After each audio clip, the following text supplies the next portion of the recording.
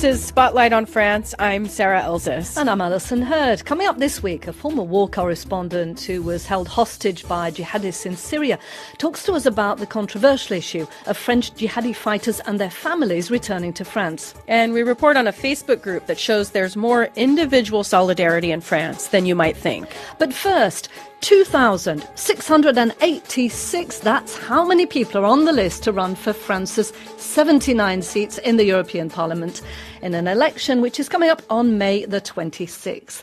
The candidate lists have just been published and 34 different groups are in the running. That's a lot of groups. That is mind-boggling, Sarah. Already polling stations, especially in this cramped city we live in, are tearing their hair out over how to get all those 34 billboards on the pavements. This is a record number.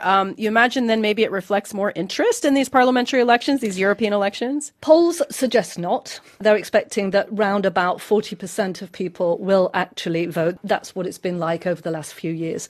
The record number of lists probably says more about the splintering of politics in general. There are a couple of lists led by the yellow vest activists. That's the big new thing, isn't it, this time around? But then again, many yellow vest supporters are not keen at all at the idea of joining any organised political system. They're pretty anti-establishment. There are two far-right identitarian lists with only very thinly veiled anti-Islam platforms.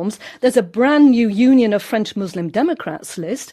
There's a Pirate Party, a Royalist list. There's an animal rights list. Lots and lots to choose from. Campaigns, of course, aren't cheap, and the French government has campaign financing. I guess the government's footing the bill for all of this? Well, the state will reimburse you for up to 9 million euros of campaign costs if you get more than 3% of the vote. It's clear that most of these small parties are not going to get that. So they're having to find ways of saving money, printing out enough ballot papers to put into all the polling stations across France will cost you around 200,000 euros. So some parties are actually asking potential voters to print out their own ballot papers online. The big players, where's the president's party, Emmanuel Macron's party in all this? Yeah, well, the LREM party is on a list called Renaissance, along with two other centre-right parties.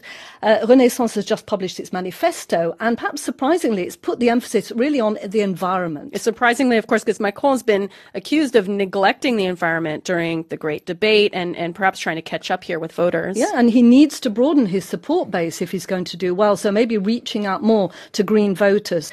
They're also trying to get left-leaning voters on board with measures like increased taxes on tech giants. So the idea is turning towards the left, not so much on the right. Of course, these are centrist parties, but aiming towards the left. That would seem to be their strategy, because if they're going to beat off the far-right National Rally Party, which is their main rival, at the moment the LREM is neck and neck with the National Rally Party. And you may remember in 2014 at the last European elections, the National Front, as it was called at that time, came out on top with nearly 25% of the vote. Macron can't afford to let that happen again this time, all the more so because his own credibility as president is in the balance. It relies on him being strong on the European stage, and so for that, his party needs to do well in this election. If not, as a member of the National Rally said, he should resign.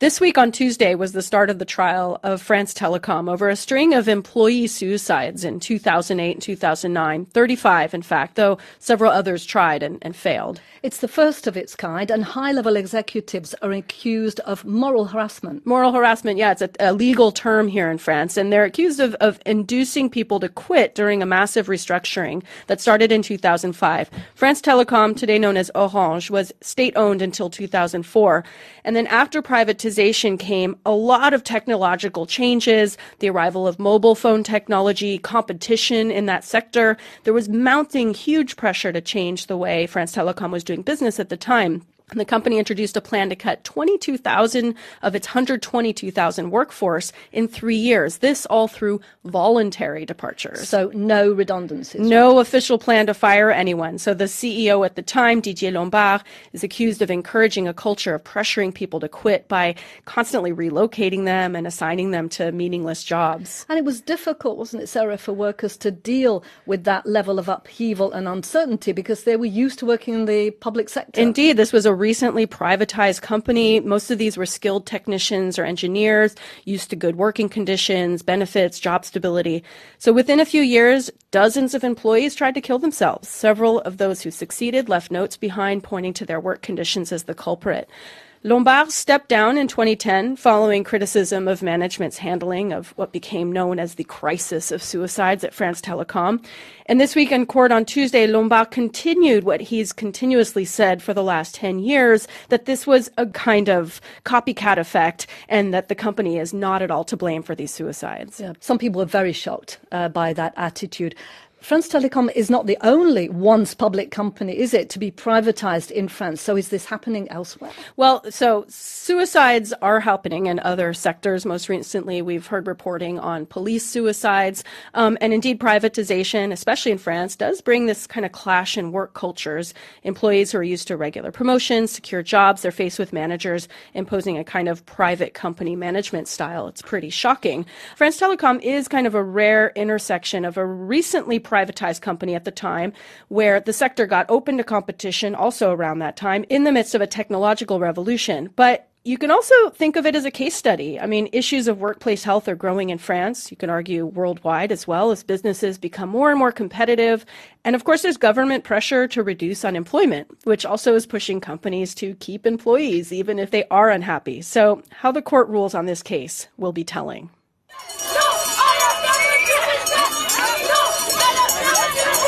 The bells, they were ringing out on French TV this week, Sarah. They're sheep bells, and the kids there were protesting over one of their primary school classes threatened with closure. I guess it's nice to hear that the kids love their school that much. Isn't it just? This was Tuesday, and it was in a village in the Alps. 15 sheep were registered to boost numbers at the school, which will lose a class in September because there are not enough human students. The sheep had birth certificates with names like Bet. Just love that, just love it.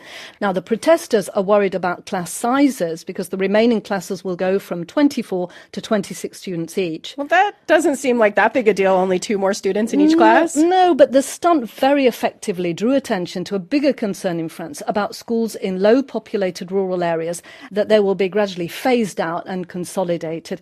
People don't seem to believe Macron's promise that there will be no school closures during the rest of his term. The devil is in the detail.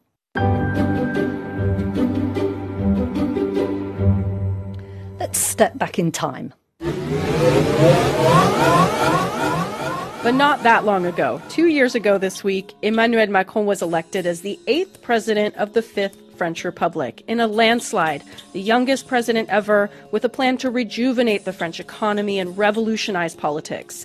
2 years later, he's facing plummeting approval ratings and struggling to convince ordinary French people that he has their best interests at heart. Turns out that this is a thing, the 2-year curse. French presidents 2 years in have rarely been faring well. Michael Fitzpatrick has been looking into this. So, Michael, what is this 2-year curse? François Mitterrand, Jacques Chirac, Nicolas Sarkozy, and François Hollande were all at the bottom of their popularity ratings as they got to the day on which they blew out that second candle in the Élysée Palace. 2, of course, out of a 5-year term. Exactly. And I suppose it's explained by most commentators by you get a honeymoon period when everybody likes the new president simply because he's new, and then suddenly they begin to wake up and they get less and less happy. In each of the 4 cases that I've mentioned, it's Mitterrand, Chirac, Sarkozy and Hollande, they never managed to climb back up that slippery slope of public approval. So Macron's facing this 2 years in. He had a very strong first year. He's going the same pattern? I'm afraid so, and he probably doesn't deserve it. Unemployment in France is down nearly 1 point over his 2 years. Economic growth is slow but stable, and that's not his fault. The world isn't doing particularly well at the moment.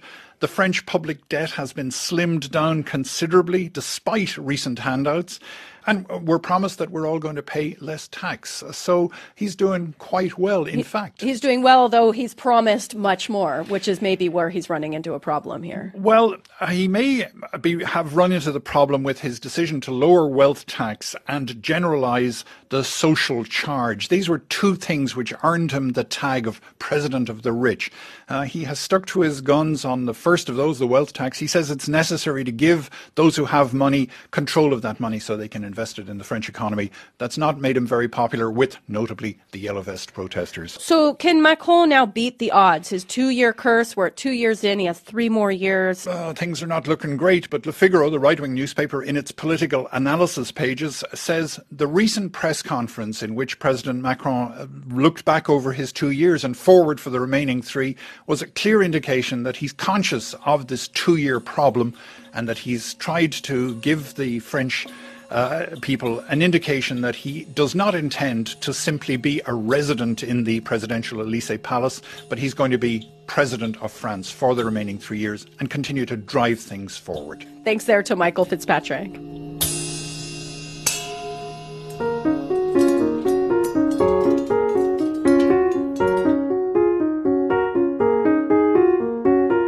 France, like several other countries in Europe, is divided over how to deal with people who left to fight with jihadis in Syria. Now that the Islamic State armed group is officially beaten, its fighters are being held captive. The latest official figures published by the Centre for Analysis of Terrorism show that more than 350 French nationals are being held by Kurdish forces in Syria, 52 men, 90 women and 210 children. The majority of those children are under the age of 5. Several of the children have already returned to France, so the government's doing this on a case-by-case basis. A few days ago, the grandparents of 2 of these children that are being detained with their jihadist mother in a Kurdish camp in Syria filed a lawsuit at the European Court of Human Rights to get France to repatriate them. Yet, public opinion in France seems to be quite against repatriating jihadists or even their kids. I reached out to Nicolas Hénin, a former war correspondent who was taken hostage by jihadists in Syria in 2013. He now works in counter-terrorism and de-radicalisation in French prisons, so he has an interesting and informed perspective on France's obligation towards these children. I find it totally immoral to blame children who are below the age of 5 for the mistakes of their parents. If we keep these children in the miserable conditions they currently live in, we just lose our moral standards. And we need moral standards to fight terrorism, because the terrorists are very keen to pretend that they defend the morality, and we are on the side of the vice. Lawyers for these children's grandparents have said the children run the risk of becoming radicalised if they stay over there. What do you think? Obviously, if we leave them in the miserable conditions they live in these camps and surrounded with actual terrorists and very radical persons, for sure we will make it even more difficult to reintegrate them into our society. What is your position on repatriating jihadi brides and jihadi fighters themselves? I do not make any distinctions between male fighters or brides. For me, as soon as you are adult, you are exactly as responsible of your deeds and of what you have done. So basically, I consider that adults should be repatriated because it is in their home countries that they can be handled in the best possible way. These people are obviously dangerous. Obviously, it will be also costly to handle them. There will be needs for trials, afterwards a detention that will be also expensive, and at the end of their detention there will be a need for reinsertion and also intelligence monitoring. All this is also expensive and potentially dangerous because maybe some of them will go back to terrorism. But this being said, I still consider it is the best decision to take, because as long as they are in the Middle East, these persons are even greater dangers to our countries. Public opinion is not necessarily with you on that one, is it? Recent opinion polls showed that around 2/3 of the French were not even in favour of taking back the children of jihadis, let alone the fighters themselves. So how can you say it would be less dangerous for France to take them back and try them here in France than it would be to leave them in the Middle East? Well, the public opinion is mostly disinformed by politicians who are playing with fears, who are unwilling to face their responsibilities, and accept what the experts are saying, that it is the best possible solution. If you look at the level of security of the detention facilities in the Middle East, I do not feel comfortable knowing that some very dangerous French terrorists are currently being detained by people who are, well, not professional fighters. The Kurdish militias, the FDS, who are currently manning these camps, they have done a very good job to fight ISIS, but it's not a long-term policy.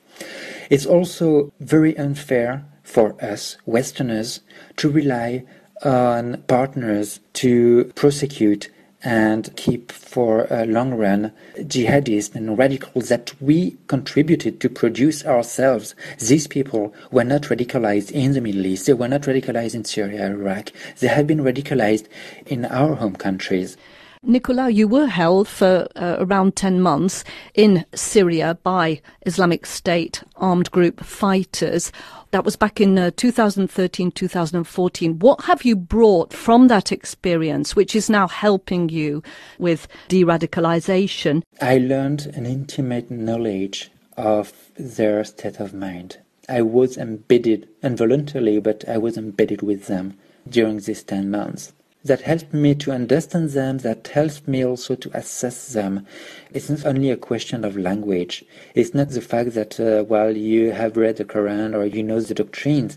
No, it's also about the small details that will make you understand why someone reacts as he does. You identified your captor as Mehdi Nemouche, a French jihadist who was accused of murdering 4 people in the Jewish Museum in Brussels in May 2014. You were badly treated by him. Despite that, you still believe that people like him deserve due process here in France? Of course they do. It was essential for me to be able to witness this trial, and I want to witness as many trials of my former captors as possible, because it helps me, and I have the feeling that I also help the justice, and this is what I want to do. It's also essential that these terrorists get fair trials, because a terrorist will always pretend that he is the victim of a racist policy that is being implemented by an Islamophobic state or whatever. No, it's wrong. They deserve a defense. They deserve to have a fair trials with all their rights, so that we prevent them from posing as victims, because we are the victims, not them. That was Nicolas Hennin. So now we head into the land of Facebook, not the friendliest of planets these days, but a huge French community on Facebook is showing that it's not all fake news, bots and trolls. Indeed, the Wanted community, as it's called, counts 1 million members across several Facebook groups that are linked mostly to French cities. People there exchange tips, give advice, and generally act with goodwill and good cheer towards each other. And they've expanded offline as well. The founders of the community opened a cafe in Bordeaux last year, and I went to check it out. The Wanted Cafe is in a gentrifying neighborhood of Bordeaux, near the city's central market. The restaurant serves food and drinks, but also a good dose of solidarity. As customers pay for their meals, the server offers a frequent visitor card. The 10th meal at the cafe will give a free meal to someone, a suspended meal. There are also suspended cups of coffee. You can pay for a coffee that someone can later come and order. And anyone is welcome here, even homeless people who might get turned away elsewhere. The cafe also donates 2% of its revenue to a local aid group. So the food, is really great. Sixtine Perussel sits in the cafe with her computer. She's scrolling through the Wanted Facebook groups, the digital origins of this physical space. Wanted is a solidarity and mutual aid community, and Perussel joined the Wanted Paris group 2 years ago as a newly arrived Parisian looking for tips on the city. When she started helping refugees, she posted requests for donations and volunteers. And lots of people answer, like, okay, I have these, where can I give you that? Today, Pérussel is one of Wanted's 3 employees based here in Bordeaux, the hometown of the 3 co-founders. As the new community leader, Pérussel works with 80 or so volunteer moderators who manage 2 million interactions a month across 80 groups, the largest of which is in Paris. And there's a range of requests on these groups, people looking for places to live, searching for lost items, or just asking for advice. This one is one guy. He said that he has a lot of time because he will do the Ramadan. And he wants to be volunteer. So a lot of reaction, like 55 comments, and a lot of people giving association or looking for volunteers. This one is a donation for cat food. This one was for a refugee, looking for if someone can host him. This one, the girl, she's just asking for advice for a good electronic reader. 27 comments. Here it's on the community of Marseille. Someone stole a wheelchair in the streets, so it means that the disabled woman was stuck in her apartment. So it's a friend of her who posted a message on the group. So 42 comments. So people are saying this is shameful, this is whatever. Absolutely. But we have also like, hey, I saw the wheelchair in the streets at this place. So finally, in one day, they succeeded to find the wheelchair again. That's the magic of the network. Pérussel says moderators work to keep promotions out of the groups, and they jump in when comments get too nasty, usually by reaching out to people directly. It's just like a personal message from one of our moderators, like, you know, what you say is not respectful, so I would ask to remove your comments, and please feel free to post again, but respect the other. And most of the time, they just calm down and understand. And that's the tone. Let's all get along. There's also a lot of humor. Moderators are encouraged to keep things light. And the groups are full of jokes. There's a signature wanted post, a request for photo editing. Someone posts a headshot or a family photo and asks for the background to be cleaned up or someone to be photoshopped out of the image. And members start playing around, adding in people, superimposing heads. Co-founder Jérémy Ballarin says at first they wondered if they shouldn't ban this kind of post. But members said no, leave them. They're hilarious. It's interesting to see the many different ways people use wanted. Some just come to laugh. And among the dozens, sometimes hundreds of comments and silly modifications of these editing requests, the original photo always gets properly edited by someone, which for Ballarin shows the solidarity aspect of this community. There are people who take the photo, load it into Photoshop and do the edits. That's someone who could have been doing something completely different during that time. And that's the interesting part of these communities. These are random acts of kindness, ranging from the very big to the very small. But when Ballarin and his 2 friends started the very first group, Wanted Paris, in 2011, they had different goals. They were 3 friends from Bordeaux who just moved to the capital. We didn't have any networks in Paris. We didn't know what bars to go to. We didn't know where to find roommates. So we created a group and invited people from our personal networks who knew Paris to exchange advice. The initial group of about 600 grew quickly. Friends, friends of friends, everyone invited others. By 2013, 2 years later, there were already thousands of members. Ballarin says one post in particular showed them that they really needed to start managing the group. One person did a Facebook Live in which she said she wanted to kill herself. That really struck us, of course. And we told ourselves, okay, people are looking for much more than recommendations or good deals from this group. Group members alerted the administrators about the video. They reached out to the person who said that many members had also reached out via private message. The crisis was averted. But it made the founders aware there was a shift in how people were using Wanted. Then came the 2015 terrorist attacks in Paris, and members used the groups to look for victims, to offer help. Media stories highlighted Wanted's role in helping Parisians during the attacks, which drew even more members. This growth and the direction the group was taking was unexpected and surprising, but Ballarin says they embraced it. There were plenty of other paths to take. We could have made different decisions. We could have created a separate group called Wanted Solidarity.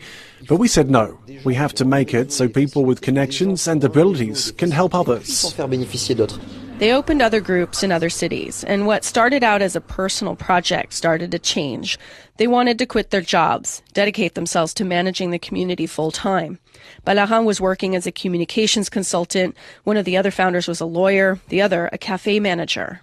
Early on, they had decided not to allow advertising on the wanted community, so they had to find another way to make money. They went through different ideas and settled on opening a restaurant. Since many interactions in the online community ended up in physical meetings, why not create a physical space for all different kinds of people to meet? And this being France, the best way to gather people is around food. That's how they came to open the Wanted Cafe here in Bordeaux. And around the time the cafe opened, Facebook came calling. At the end of 2018, the Wanted community received a $1 million grant from Facebook, which was looking to shift its focus to groups. That solidified the founders' decisions to quit their jobs. They hired staff and hoped to open another Wanted Cafe in Paris, as well as other mixed-use sites. Ballarin says they've tapped into a need in France for individual solidarity. We're in a country with a real sense of community and public service. That's very French. The idea that the community must be there for others. But the community in France is often found through institutions, aid groups, and the government. Through the Facebook group, people are finding individual connections. People are saying we have to help others, not through institutions, not through social services. We need to be there for others, full stop. We're used to going through the state, the welfare state. Maybe now people want to skip that and just help each other.